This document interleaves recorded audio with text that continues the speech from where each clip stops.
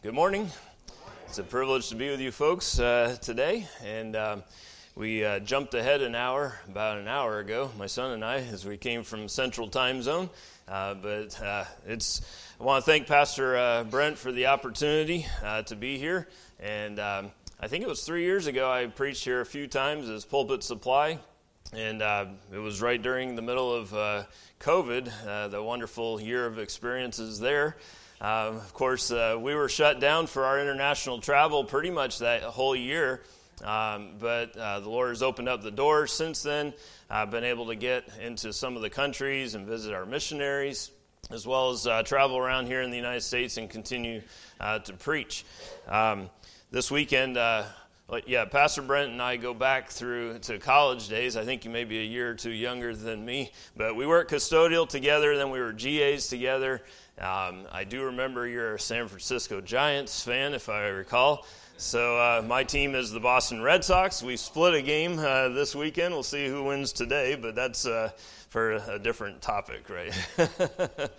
Anyways, this last week I was preaching over in LaSalle, Illinois. Next week I'll be preaching in Simpsonville, South Carolina. The following weekend, Missions Conference in Troy, Missouri. So I get around a little bit in the States, but a month ago, my wife and I had the opportunity to be in South America. We have a new missionary family that's serving in southern Colombia in the city of Pasto. That's a whole interesting, neat story how the Lord orchestrated their going to that place. I'm actually writing an article that's going to come out in the Messenger, Baptist World's newsletter, probably in the fall edition. But it's really exciting to see how God has worked. We try to visit new missionaries on the field within their first year, just to see how they're adapting and learning the language, things like that. But the Lord is really doing a great work there. Matt and Amanda Smith have joined up with the team. Actually, there's a Colombian pastor that had gone there to Pasto. And so they joined up with him, and out of that ministry, they're starting another work in San Juan, about an hour south of there. And then he's also helping out a Mexican missionary that's in Tulcan, Ecuador, 2 hours south of there, right across the border. And out of that ministry, they're planning another church in Ipiales, back in Colombia, just on the other side of the border. So it was really neat to see how God is working and brought a team together. The team has Colombians, Venezuelans, Mexicans, Ecuadorians, and Americans. So it's just really neat to see. But I was able to preach. I've been brushing up on my Spanish. I know Portuguese fluently, but there's differences with Spanish. And so I've been working a lot on my Spanish the last few years. And so a year ago, my wife and I were in Uruguay, and I preached for the first time just in Spanish. Now, they said they understood me. There were a few words that I think probably came out Portuguese or sounding more like Portuguese, but they got the gist of what I was saying. And then I've been able to since then preach in the Dominican Republic in Spanish, and then that was in November last year, and then Puerto Rico back in March. And then this last trip, I preached 5 times in 5 different churches in Colombia, Ecuador, and then we went over to the jungle of Peru.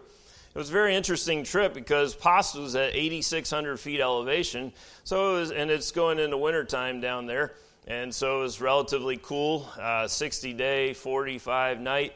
And then we were in Tulcan, Ecuador, the last Sunday of June, and I told my wife, you really need to bundle up. She's like, oh, it's not going to be that bad. I said, yeah, it will be. And we got down there, it was 46 degrees, stiff breeze, and then it started raining, and she was glad that she did bundle up. Of course, then from there we went to the jungle, Puerto Maldonado, and it felt like Huntsville, Alabama, where I'm from. So I felt right at home there, except for the mosquito netting. We don't usually have mosquito netting in Alabama, but definitely a must in the jungle area of Peru. But it's been a joy to be able to travel around. I was just reflecting on Tuesday this week, August 1st, it was officially my first day as a field administrator with Baptist World 7 years ago. Where does the time go? We were missionaries in Brazil for 10 years, and our youngest daughter, Julia, was born there. She just turned 16, so time flies. My son Josh is here with me today, and we have 4 children, Stephen, Josh, Caroline, and Julia. It's a joy to be able to serve the Lord and be able to be here with you folks today. I'd like to ask you to open your Bibles this morning to the book of Psalms. We're going to look at Psalm chapter 111 today. I was reflecting on this psalm. Actually, it was post-COVID last year after finally things were opening up. Uruguay was our hardest one to get back into to visit missionaries. They were locked down for almost 2 years as far as foreigners coming in and requiring all the vaccinations and, all across the gamut. And the churches, they couldn't meet. A couple of the churches really couldn't meet because most of their congregation were under the age of 18 or over the age of 60. And those categories, those groups, could not meet together. So it was pretty rough.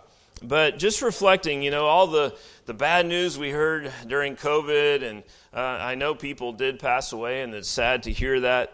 But just as I was reading through the Psalms and thinking about the works of God, I stopped on this psalm here and just was reflecting on, there's only 10 verses here, but it's an interesting psalm. The title of the message today is The Blessings of the Works of God. It's a beautiful psalm of praise. And here we actually have 3 different psalms together, 111, 112, and 113. These are known as the Hallel psalms. Hallel is a Hebrew word. You may recognize Hallel Yah, hallelujah. Means praise ye the Lord, or praise the Lord, right? So this is a praise song to the Lord, a Hallel psalm. I remember as a kid, we used to sing a song, hallelujah, hallelujah, hallelujah, hallelujah, praise ye the Lord. We're not going to do the up and down thing and all that, okay? And I'm not going to sing any further. I don't want to blow out your ears. But just reflecting on the psalm of praise. And each phrase of this psalm, there are actually 22 phrases in these 10 verses. Each one begins with one of the 22 letters of the Hebrew alphabet. Verses 1 through 8, there are 2 phrases in each. And then verses 9 and 10, there are actually 3 different phrases. It's very interesting. As we think about the word alphabet, it comes from alpha and beta from Greek, but they actually borrowed from the Hebrew. The first 2 letters of the Hebrew alphabet are Aleph and Beth. And so each of these phrases begins in Hebrew with one of the letters of the Hebrew alphabet. Now, looking at this psalm, we're not exactly sure who the author of the psalm is. Most of the psalms will have a title or some sort of explanation as to who may have written it. The psalm right before this says, a psalm of David, at least in my Bible. But 111, 112, and 113 actually do not have a label as to who the author is. Now, Matthew Henry and other commentators will ascribe this psalm to David, and it's very possible. We'll look as we get into the psalm at a possible indication that maybe David did write this psalm. But as to who wrote it, the fact is the author is trying to get us to reflect on the glory of God and the works of God. So this psalm of praise, the author in verse 1 is talking about praising God, being united both now and forever in praise. This is the desire and the wish of the psalmist, and it should be ours as well. So let's go ahead and read verse 1 first of all. Praise ye the Lord. I will praise the Lord with my whole heart in the assembly of the upright and in the congregation. The psalmist recognizes that we need to be praising the Lord, as I mentioned, all together. But where does praise have to begin? First of all, in your own heart. He said, I will praise the Lord with my whole heart. This isn't a half-hearted effort, no pun there intended, but you have to begin, as you come into the congregation, as he mentions the assembly of the upright and the congregation, if we're assembled together to praise and worship the Lord together, that praise has to start on an individual basis, in your own heart, first of all. Otherwise, things are going to be out of sync as we gather together and try to worship the Lord together in the congregation. So praising the Lord is an individual thing, primarily, first and foremost, in your own heart, and then as we gather together in the congregation. We want to look at some of the points in this psalm about the blessings of the works of God. So verses 2 and 3, first of all, we can see here that the works of God are desired by his children. Verse 2, the works of the Lord are great, sought out of all them that have pleasure therein. Why should we desire, as the children of God, or why should we desire his works? Well, first of all, because they are great.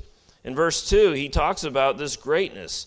Well, how are the works of God great? Well, they're great in design, they're great in size, they're great in number, they're great in excellence.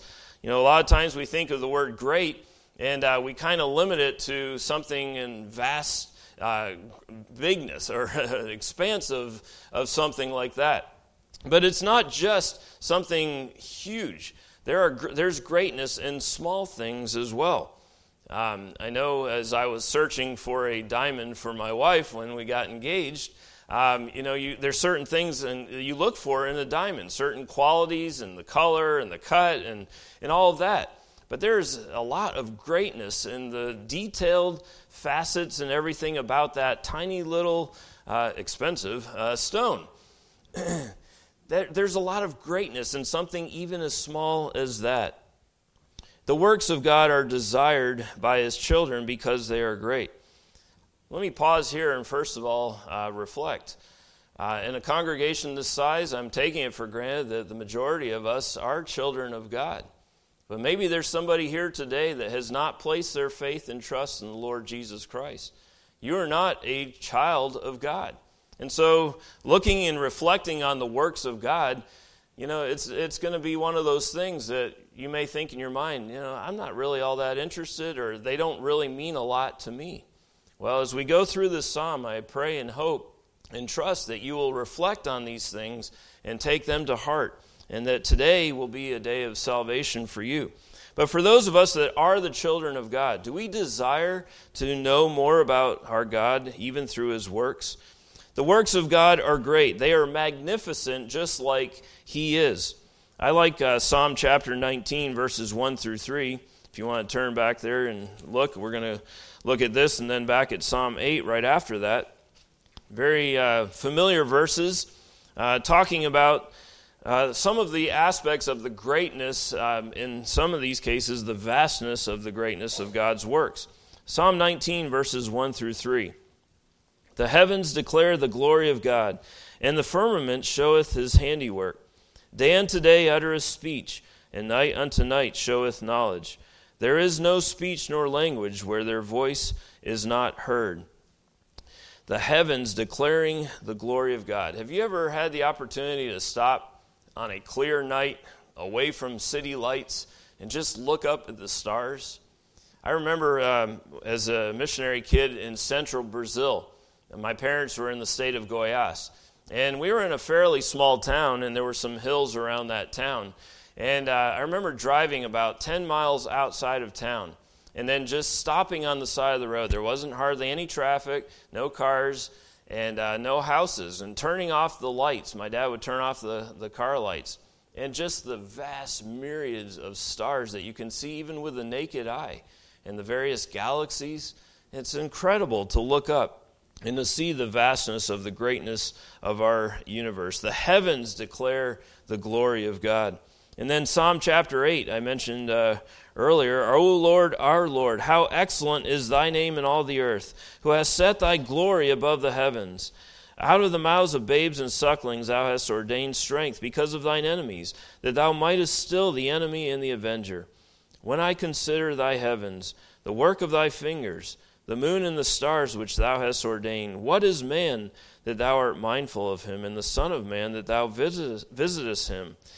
We won't go on here, but just thinking once again about the greatness of the vast universe that God has created. I live in Huntsville, Alabama right now. I didn't know a lot about the place before I moved there, but we have a lot of engineers in our church that work for NASA and third-party contractors for the government. Right there in Huntsville, they're working on developing with Boeing the SLS, the next rocket that's already been launched a few times. but it's going to take man or women, I hear, to the moon and to Mars and beyond, supposedly. But, it's interesting. Last year, as they were working on that, finalizing the plans for all of that, we have one lady that's in my wife's Bible study. Her husband is a chief engineer with NASA, and she's always asking prayer, because the night before he's up all night long with his team trying to make sure things are ready to go, and she would ask for prayer. And I remember it's pretty neat to watch those launches take place, even if it is through the computer or through television. But as they got to the time that was scheduled to send it up unmanned to see how things would go, and they got down to the wire, and then within like an hour, I think an hour and a half prior, some smoke started, or vapor started leaking, and so they ended up scrapping that flight. And then they tried again, I think a week later, and they scrapped it again. I think on the third attempt, they finally were able to send that up. They had spent gazillions of dollars and man hours trying to perfect that system. And they still want it to be as close to perfection as possible so those astronauts could go and return safely. But, compared to the works of God, all of God's works are perfect. There is nothing that is imperfect in the work of God. And humankind, they will try to achieve perfection, but they cannot do it. But with God, that is always the case. He is always perfect in everything he does. Nothing is insignificant to him. All of his works are products of his power and of his knowledge. I mentioned the greatness of looking at things. We can see all those stars with the naked eye. But you get a telescope and you focus on it even further, and the incredible things that come to light in that telescope. I also we have people in our church that work for the weather service and different things like that. But there's a group that's sent up a new telescope. You may have heard of the JWST, I think it's called, James Webb Space Telescope. It's to take the place of the Hubble telescope. And there have been pretty impressive images that have come back from that telescope. I think it's been up now about a year and a half. And what was the main purpose of the scientists sending that telescope up? Well, I can promise you it wasn't to look at the greatness of God's works necessarily. They will tell you that they were trying to find the origin of the universe. Where did the Big Bang begin? What in the world happened, or how did this all come about? But you know what? They're discovering things that are reversing their thinking about the origin of the universe. They had this theory, the gases would have exploded, and you'd find this gas here and this particle matter here, but that's not what they're discovering. The images that are being sent back and the testing of different parts of the universe that are being observed, that's not what they're discovering. And some of these scientists are pretty baffled about what's going on. But for those of us that are believers in the Lord Jesus Christ, we know the origin of the universe, right? The Bible is very clear, and we accept that by faith, coming from the author of truth, Jesus Christ, and his Father, who is absolute truth. Nothing is insignificant to God. All of his works are to be desired by his children because they are great, first of all. But we also see that his works are to be desired because of the delight in his works. Back in Psalm 111 in verse 2, the works of the Lord are great, sought out of all them that have pleasure therein. Who will primarily delight in the works of God? I mentioned it earlier, saved people, right? Those that are children of God, they will desire his works. They will look diligently at his works, and they will seek out his purposes, his design, and even a further relationship with him. Also, the works of God are desired because they are honorable and glorious. Look at verse 3. His work is honorable and glorious, and his righteousness endureth forever. All of the works of God are glorious in their purpose, their application, their conception, their foundation, their arrangement, and the list could go on and on because God is perfect. but all of his works are glorious. It's interesting, the word work or works is used 5 times in this psalm, and 4 of the times it's in the plural. But in this verse, it says his work is honorable. Why is that in the singular? Well, what is the greatest and most glorious work of God? It's the work of redemption. He sent his Son, Jesus Christ, because he loved his creation. Mankind had sinned through Adam and Eve, and there was a penalty for that sin, and that was eternal separation and death. But God so loved the world that he sent his only begotten Son, that whosoever will believe in him will not perish, but have everlasting life. I remember in evangelism going out door to door, even in Brazil, and you talk to people, and people would say, well, how can God be a God of love? We see all this violence around us, and we hear about God's judgment, and that he's this really hard person, this hard being that's up there judging the world.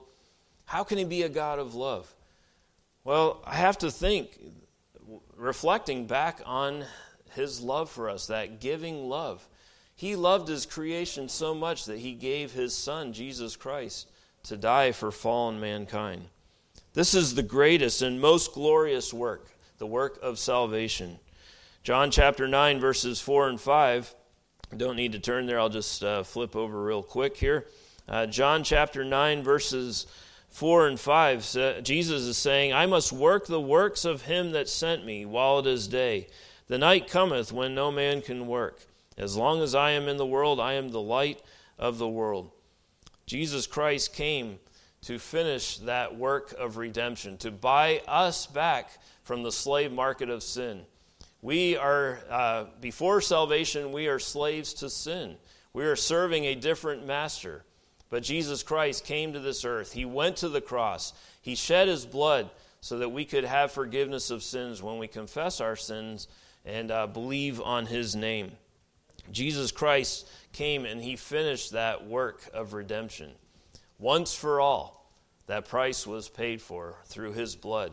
There's no need for sacrifices. There's no need, as we see in other religions, especially in South America, we have Catholicism. I've been to some of these temples and shrines where people are on their knees, going upstairs, and bloodied knees and legs, thinking that they are able to buy their redemption, their way to heaven. It's so sad to observe that. But we have the truth and the power of the gospel with us. And we think about the finished work of Jesus Christ on the cross. And we need to be sharing that good news, the glorious news of the gospel of Jesus Christ with the lost around us. All of the works of God are great, but his greatest and most glorious work, that work of redemption and salvation. His children will be his eternal inheritance. Ephesians 1 and verse 18 talks about that. As we move on in Psalm 111, not only are the works of God to be desired by his children, but they are to be remembered by his children as well. In verse 4, we can see that his works are done with a purpose, and that is to be remembered. Verse 4 says, he hath made his wonderful works to be remembered. The Lord is gracious and full of compassion. I read this quote once, and it says, divine blessings are always valued by a grateful heart. Let me read that again. Divine blessings are always valued by a grateful heart. Are you grateful for what the Lord has done for you? Are you grateful for your salvation, that greatest work and most glorious of all? If you're not grateful for that, then it's going to be hard to be grateful in your life for anything else or appreciate the works of God in your life. His works were done with a purpose, and that is to be remembered. We must speak more of the things of God. Matthew chapter 12 and verses 34 through 37, Jesus is speaking here, and he is talking actually to the Pharisees in Matthew chapter 12. He calls them a generation of vipers. O generation of vipers, how can ye, being evil, speak good things? And then this, for out of the abundance of the heart the mouth speaketh. A good man out of the good treasure of the heart bringeth forth good things, and an evil man out of the evil treasure bringeth forth evil things. But I say unto you that every idle word that men shall speak, they shall give account thereof in the day of judgment. For by thy words thou shalt be justified, and by thy words thou shalt be condemned. Out of the abundance of the heart the mouth speaketh. So what are we talking about in our day-to-day walk? Are we talking about anything and everything other than the things of God?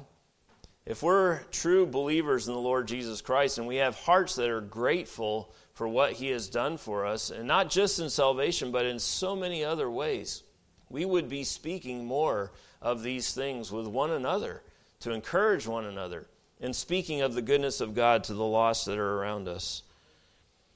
The works of God are to be remembered by His children.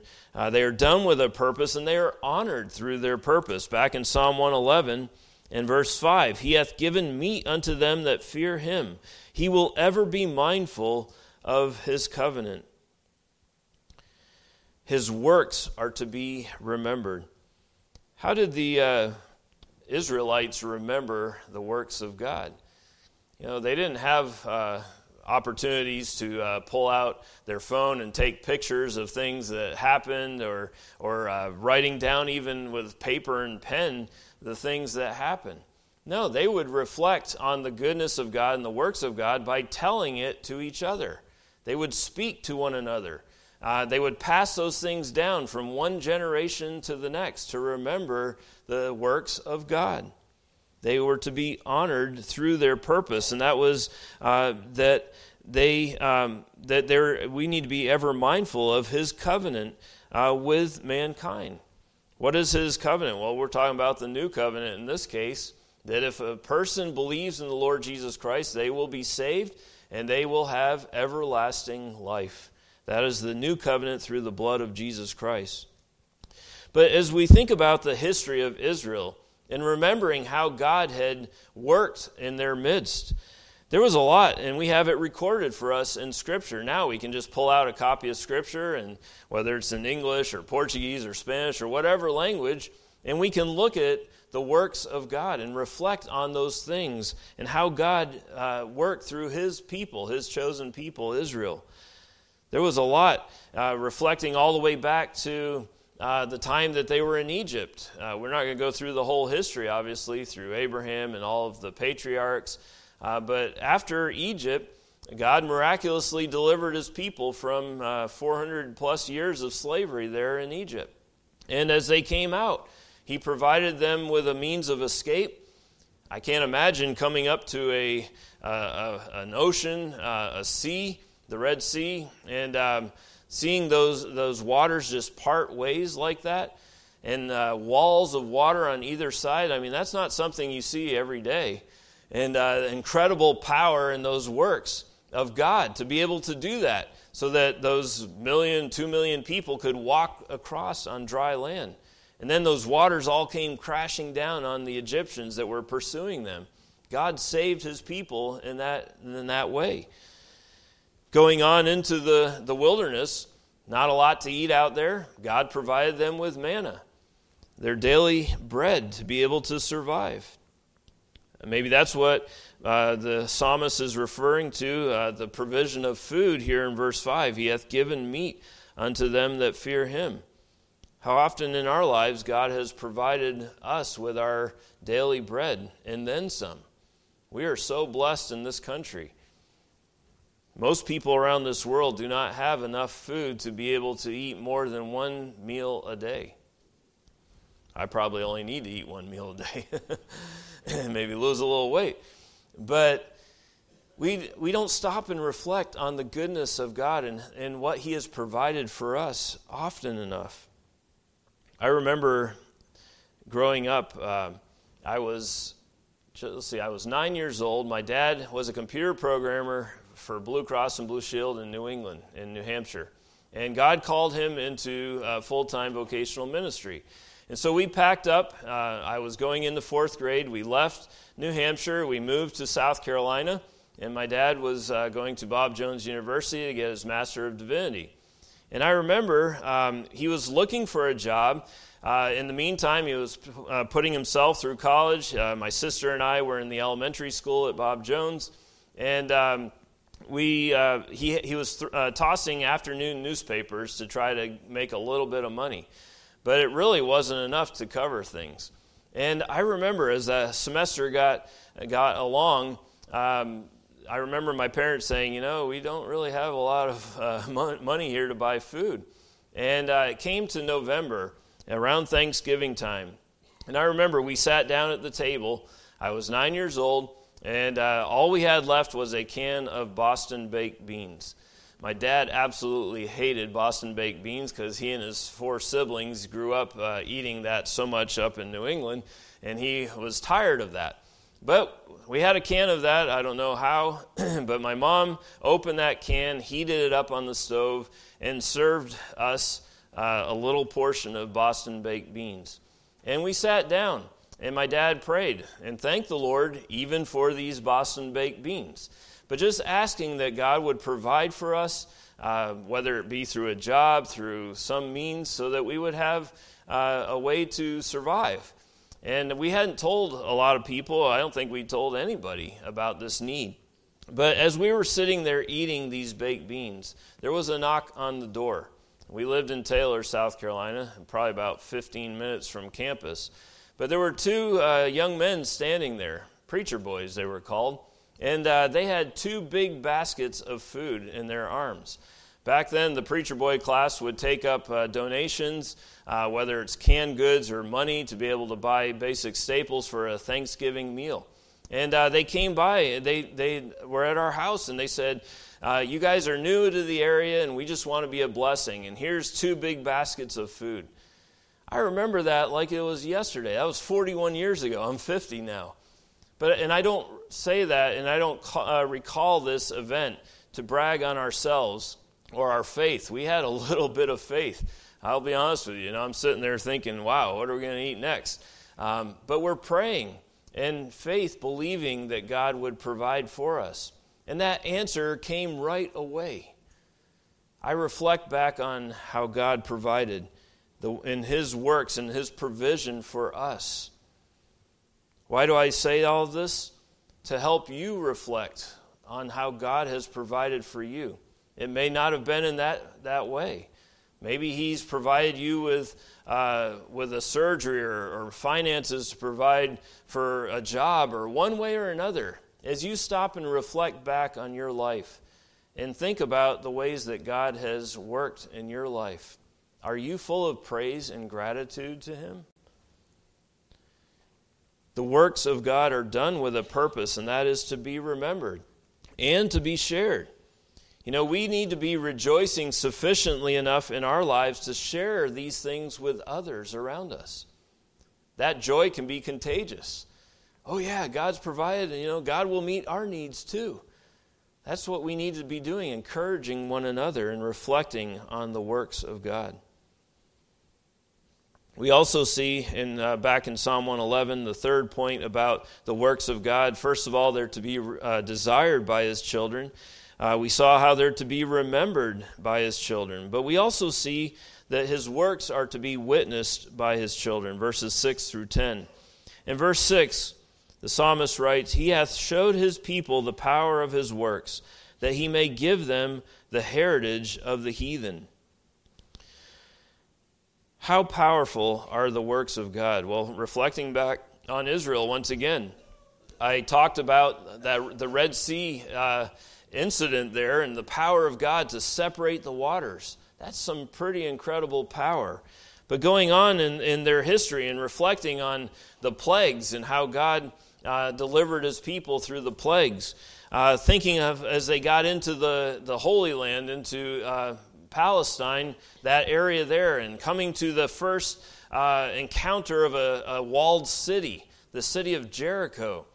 What did God tell them to do? Well, you guys just need to walk around once a day and blow the trumpet as you walk around, and then on the 7th day you walk around 7 times, and then all the trumpets would blow, and what would happen? Those walls would come crashing down. Did the people obey? Yes, they did. Remember, this is a second generation. Most of those that had come out of Egypt that complained and whined and griped and thought that God wasn't powerful enough to meet their needs to get into that land, they all died off in the wilderness. But this generation, reflecting on God and His works, they went into the promised land and they obeyed God. And we see the power of God to knock down that huge city, those city walls. We see how God delivered the Israelites through various victories. The Assyrian army, Sennacherib, is that army of 125,000 soldiers surrounded the city of Jerusalem. And the people were fearful and praying, God, please deliver us. One morning, I think it was the next morning, there were 2 lepers, if I recall, that were outside the camp. And seeing all of these supplies, and where are the soldiers? They're all gone. I may be getting 2 stories confused. I don't know. There was one story where everyone was gone, another story where they were dead. But just seeing the power of God to take care of His people and to deliver them from their enemy. God has done that through the centuries. Yes, there was the diaspora where the Jews were scattered because of persecution, scattered across the world, literally. But then there was a place provided for them back in 1947, I believe it was, the land of Israel. Once again, started up. And Jews coming back to the land of Israel, to that promised land, the land that God had promised to them. But everything wasn't all rosy as they arrived, right? They have some enemies around them. The Arabs, the Islamic Muslim population, they wanted to and still want to obliterate the land of Israel. But how did God provide for His people? Even though these people have rejected Him as God, we know there is a future day where Israel will recognize God and recognize Jesus Christ. But they are still His chosen people. We as the church age are sort of a parenthesis here, and we've been grafted in as chosen people as well. But there is a future for Israel. And God continues to protect His people, His chosen people. We look back at the 6-Day War, the Yom Kippur War, when massive air forces against the Israeli Air Force and the people of Israel. They should have been obliterated off of the face of the globe. But God protected them in a miraculous way through clouds, through weather, and whatnot. But God, in His power, provided a way of escape for His people. He continues to protect His people. There is great power we see in the works of God. We see that power in the physical realm. My son and I were camping out the last couple of nights up in Wisconsin, and we had some pretty severe thunderstorms both nights in the middle of the night. Really interrupted our sleep as we're sitting there with arms and legs holding up the tent as 70-mile-an-hour wind gusts pummeling the tent and rain and everything. Anyways, you get the picture. That's pretty impressive power.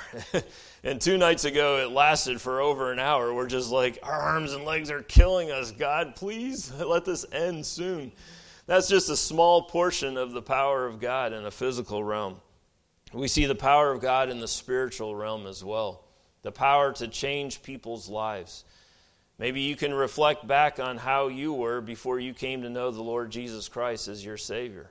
Or maybe looking at somebody else that has placed their faith and trust in the Lord Jesus Christ and that change that takes place. That's not something that they generate from within themselves. That's the Holy Spirit working, the power of God to transform from within through the power of the Word, the power of God's works. In verse 7, we see the righteousness of His works. The works of His hands are verity and judgment. All His commandments are sure.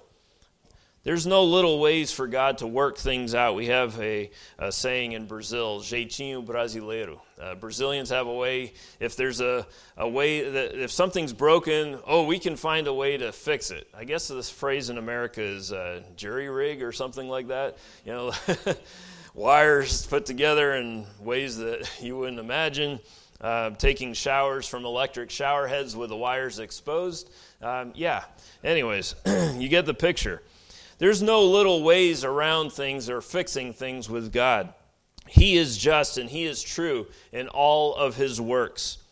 You know, on this earth, there are unjust judges. We hear of situations, of stories that take place, and we think, well, God is just. And sometimes we just have to rest on that fact, that justice will prevail in the end. In Huntsville, we have a situation. A police officer was called to help defend a situation. A guy had a gun in there, and he came in. The guy didn't put the gun down immediately, and the officer shot and killed the gentleman. Ended up being a fake gun, but you couldn't tell that at the time. And the officer actually is a Pensacola Christian College graduate by the name of Ben Darby, and he was acquitted. The whole police force was behind him. The mayor of the city said he was just doing his job. But the Attorney General reopened the case, and then we were in 2020, and the whole woke culture that's going on and the violence here in America, and things kind of went south. And he was actually convicted by a jury to 25 years in prison. But there were some things that, as believers there, were praying for this gentleman. He and his family are part of a sister church in Somerville near Decatur, Alabama. And as people have been praying for him, that God would do a work. There were some legal loopholes and some details that were overlooked in his case. And so he has since been released on bail, and they're going to actually do another trial. Reflecting back on that, we can look at judges on this earth and think, well, there's unjust judges, but that's not the case with God. He is true and He is right in all of His judgments. What He has promised, He will fulfill. In verses 8 through 10, we're just going to quickly go through these and see the stability of His works. His works stand fast forever and ever, and are done in truth and uprightness. He sent redemption unto His people. There's that word again that we were talking about earlier, the work of God, the work of redemption. He hath commanded His covenant forever. Holy and reverend is His name. The fear of the Lord is the beginning of wisdom. A good understanding have all they that do His commandments. His praise endureth forever. All of God's commandments are sure and unfailing. His word, His precepts will always remain. His works are done to bring sinful man to redemption. His covenants are eternal, and His word and will shall never pass away. That's just a summary of those verses right there. As I look at a couple of things here in these verses, I look at verse 9. Interesting phrase there at the end of verse 9. Holy and reverend is His name. I have a pastor friend in Brazil. His name's Wesley. He's a national pastor. He actually took the work that we were working in Porto Alegre, Brazil. And we stay in contact quite a bit together. But his nickname for me is Reverendo, which is reverend. And I absolutely hate being called reverend. I always say only God is reverend. And this is the verse right here. This is the proof. But he's like, oh, you always get letters from the United States, and it says Reverend or REV period on it. And I said, yeah, well, that's a custom in America. I'm not a big fan of that. Only God is reverend. But then looking at verse 10, I stopped at this verse, and I don't know how many times I'd read it before. But looking at that first phrase there, the fear of the Lord is the beginning of wisdom, I'm like, you know what? I think I've seen that phrase somewhere else in Scripture. What other book of the Bible do we see that phrase? Proverbs, okay. Well, who wrote Proverbs, the majority of the book? Solomon, okay. And who is Solomon? Who's the son of? Son of David, okay. Well, this is hypothetical, but in my imagination wandering a little bit, but I can't help but thinking maybe Solomon heard David use this phrase first. David may have been the author of this psalm. And as the tradition of sharing and telling and talking about the works of God and passing it on from one generation to the next, David may have passed that along to Solomon. And what I thought was original with Solomon, well, actually it's original with God, right? He is the author of this book and all of the books of the Bible. But Solomon may have heard that from the mouth of his father, David. The fear of the Lord is the beginning of wisdom. This fear is a reverence for God that's expressed in a submission to His will. Are you submitted and committed to doing the will of God? As we reflect once again on the glorious works of God, and primarily that work of salvation, I trust that through the course of this message today that you will be uplifted to reflect on how God has worked in your life. Sometimes we can get down, we focus on situations and circumstances in our lives, and we take our focus off of the Lord Jesus Christ. The last time I was here, my primary purpose in coming up this direction was to visit my Lyme doctor up the road in Hebron. My Lyme numbers are back up again. The last 3 or 4 months I've been struggling again with Lyme. You know, that can get debilitating at times, and we can get our focus off of the Lord and on the pain that I'm experiencing and on the difficulties and all of these things. But once again, stopping and reflecting on the works of God and praising Him, having a heart that is full of gratitude, even in the difficult times, that helps sustain us as we go through life. The stability of the works of God. So may God help us as we reflect on these things, that on the works of God, that we would desire to know Him better and more through His works, that we would reflect on the power of His works, that we would remember these things that He has done in our lives, that we would share these things, that we would continue to witness or observe these things in our lives so we can share with others as well and be an encouragement. Let's pray. Father, we thank you again for your love for us. Thank you for this opportunity to be here this morning to worship you. We worship you in spirit and in truth. And Father, we thank you for your word, which is forever settled in heaven, that we can base our lives upon it.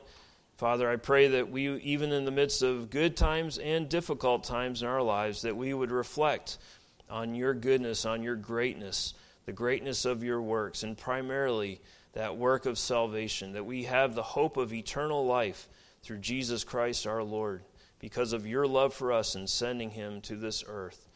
Father, I pray that we would be so full of hearts of gratitude that we would reflect this to others around us, that we would always have a reason to share the hope that is within us.